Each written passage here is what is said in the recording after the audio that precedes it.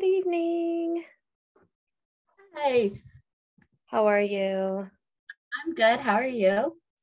Very good. First day coming back from fall break. I gotta get back to the school zone. Not easy though. Yeah, for sure. Mm-hmm. So how's your fall break?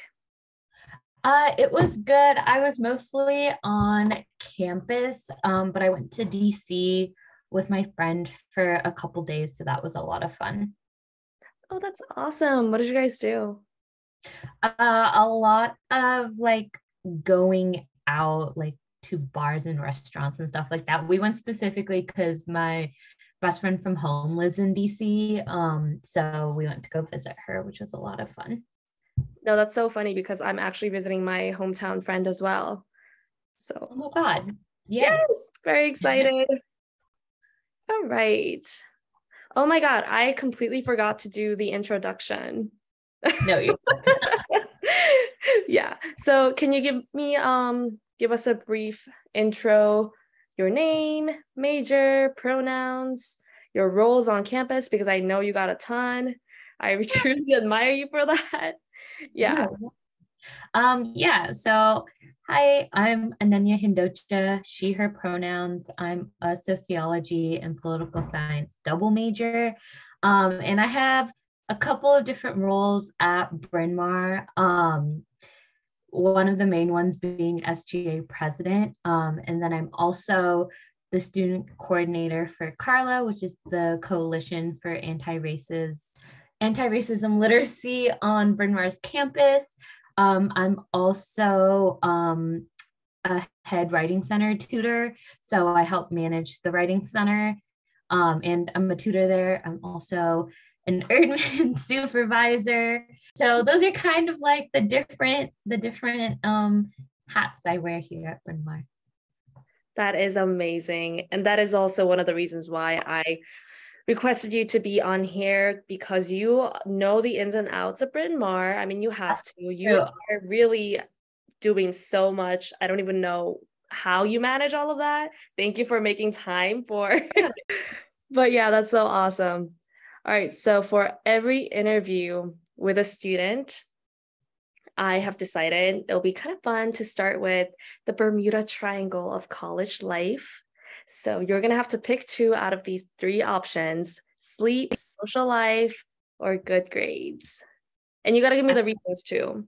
So I pick sleep and social life. Um, and here's why. Well, sleep, I for so many reasons, but I am also recovering from a major brain injury, so I need sleep a lot.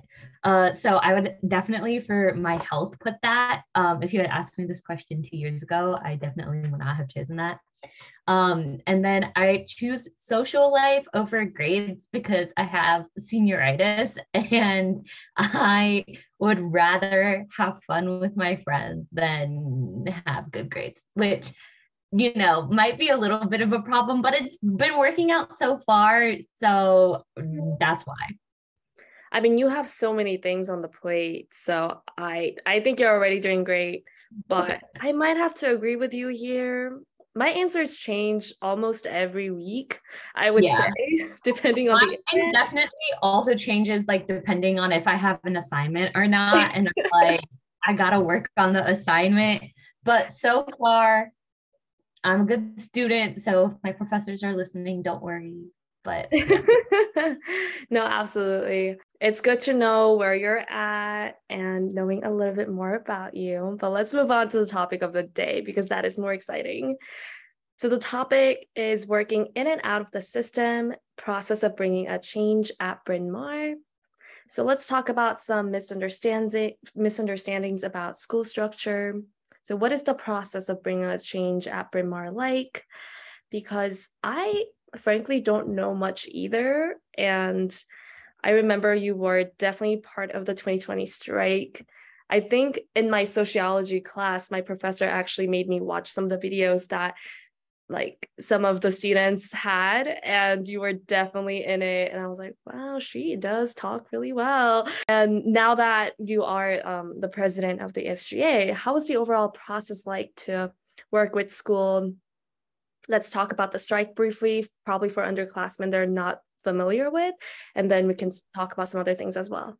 There was just a lot happening and a lot going on. So my main role during the strike, I was working with Carla, and also was a teaching coordinator.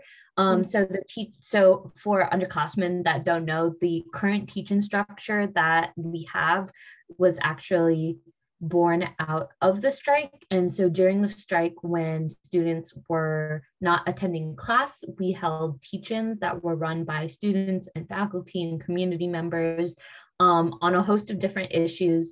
All access to those are still up. So especially if you're an underclassman and you want to look at the strike documents and like the old strike teach-ins, those are still available. I will definitely have the link up as well, on top of the BiCo news article link about the strike, so that you can read like more of the brief version of it if you would like. So those links will be available. But please continue. Oh, so I was like, just like, obviously what was happening in the strike is really, really different from now, like what I do with SGA or what I do with Carla. But I think that like it taught me a lot, and it taught the school like population a lot on like what is really needed to get attention and kind of like garner change at this school.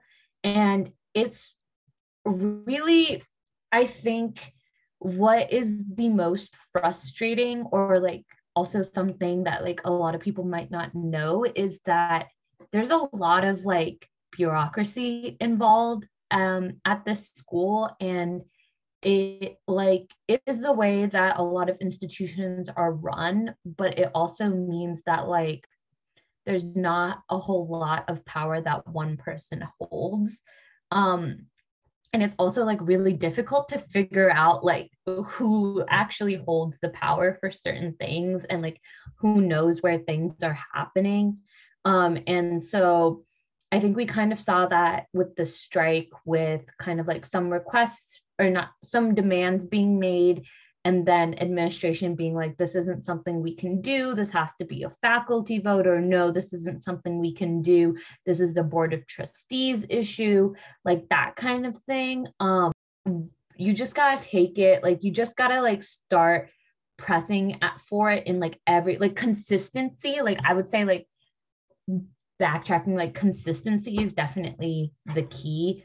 But the reason I say like consistency and like being hard and fast is that a lot of the like incremental changes that we've seen maybe outside of the strike demands and stuff like that have been things that people have been advocating for so long.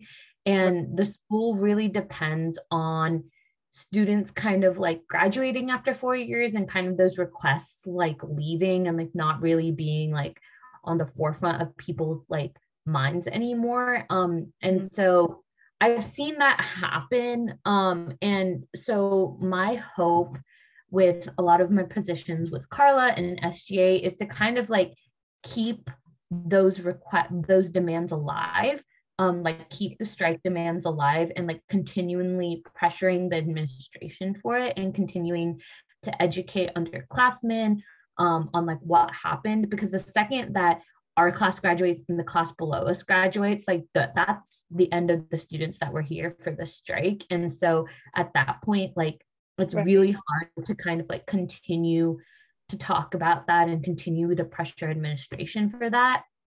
And so something that we've been doing in SGA is every meeting that we have with board of trustees or administration, like we usually bring up like, where are we with the strike demands? And that's actually also something that Carla is working on, to kind of like keep accountability with that, because the fact that institutional memory is so short at this school is something that people who want the status quo to stay the same really depend on. And I think that like trying to implement certain ways that this like information gets passed down is something that I'm really passionate about, and like trying to like see that happen, because I've seen how there was so much like enthusiasm and so much like energy surrounding the strike demands when it was happening, and especially within that first year.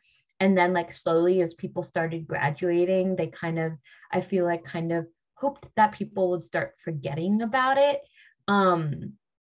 And basically like my hope is that, well, they shouldn't depend on people just forgetting about it, but Right. also to have students continue to like keep that pressure, and also just like making sure that people realize that this is something, like administration realizes that this is something that people have still want and still are very Yeah. passionate about. Yeah, certainly. um so yeah, sorry, that was a little bit of a rant, but like that's kind of That's like, awesome. You touched on so many points, but I just think it's really, first of all, it's crazy that we are the last class that will have to do with the strike. I mean, time really flies.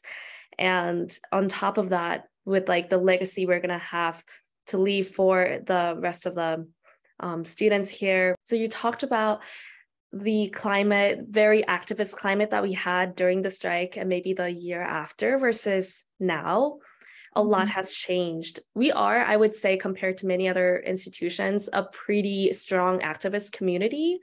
But also, I think there is this tension between those who have to be part of the system, part of the institution, versus people who actively protest out of the system. So, for example, during the strike, there were people who had to work at the dining hall because they had to make money in order to pay their bills, or people who had to be in class because they pay so much money for tuition, versus who were able to not show up to the class or to work.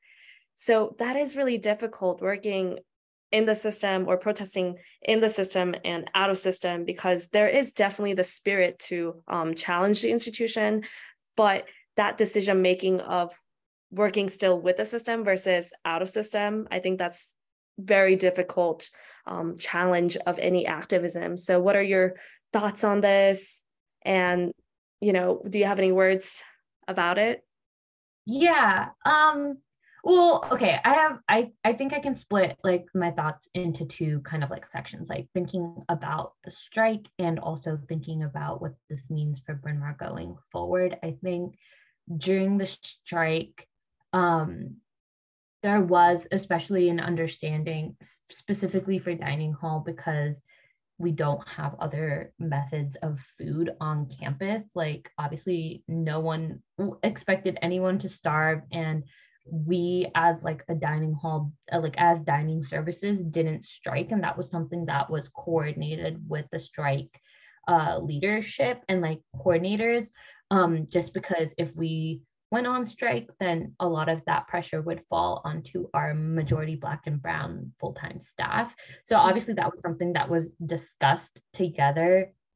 And I think that there were a lot of conversations about like, how do you participate in something like a strike and still keep maybe your scholarship to go here or your international student visa to go here, and stuff like that. And so those were a lot of the conversations that were coming around with the strike. And something that strike coordinators did that I like thought was really great was to examine your own positionality within the system.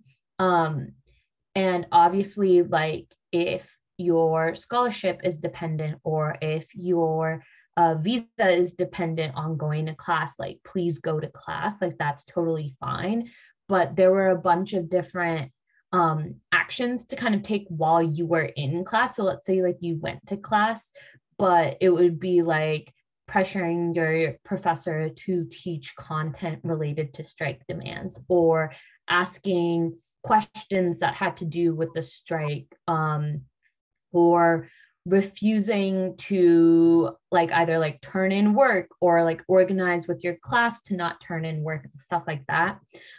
So I think that during the strike, we kind of also saw how the school was able to leverage their own power to kind of like start bringing up these things of like trying to fracture the community, and to kind of like try to like be like, well, you can't like participate, otherwise we're going to get rid of your visa, which A is terrible, and but B, like I think like a lot of the strike like coordinators and leadership kind of pushed back against that and said that there's always going to be ways, like if you can't fully participate for any kind of like reason for that, that like to keep your visa or to like keep yourself afloat at the school, like definitely like try to work within your confines. And I think that like kind of brings us to this idea of like what we want to see as students going forward. And like you're right, I work in a lot of like systems that are very much a part of the overall Bryn Mawr, I want to say like machine, Bryn Mawr system. And I work in a lot of places that aren't involved at all or are completely separate. Carla is something that is not run or dictated by the school or the administration, and that like can create a lot of roadblocks and can also create a lot of flexibility and a lot of ability to kind of do things. That being said, it's kind of very much at the same time the administration and like the way that the school is run, that money that pays people comes from them, and so that can be shut off at any time. And so there's also a lot of these roadblocks. And so something that I see as important for working within systems is that ability to be in the room when these decisions are being made. And I don't know, again, like I don't want to say like, oh, I have a lot of power, I have a very little power, but I'm there, and that matters. Certainly.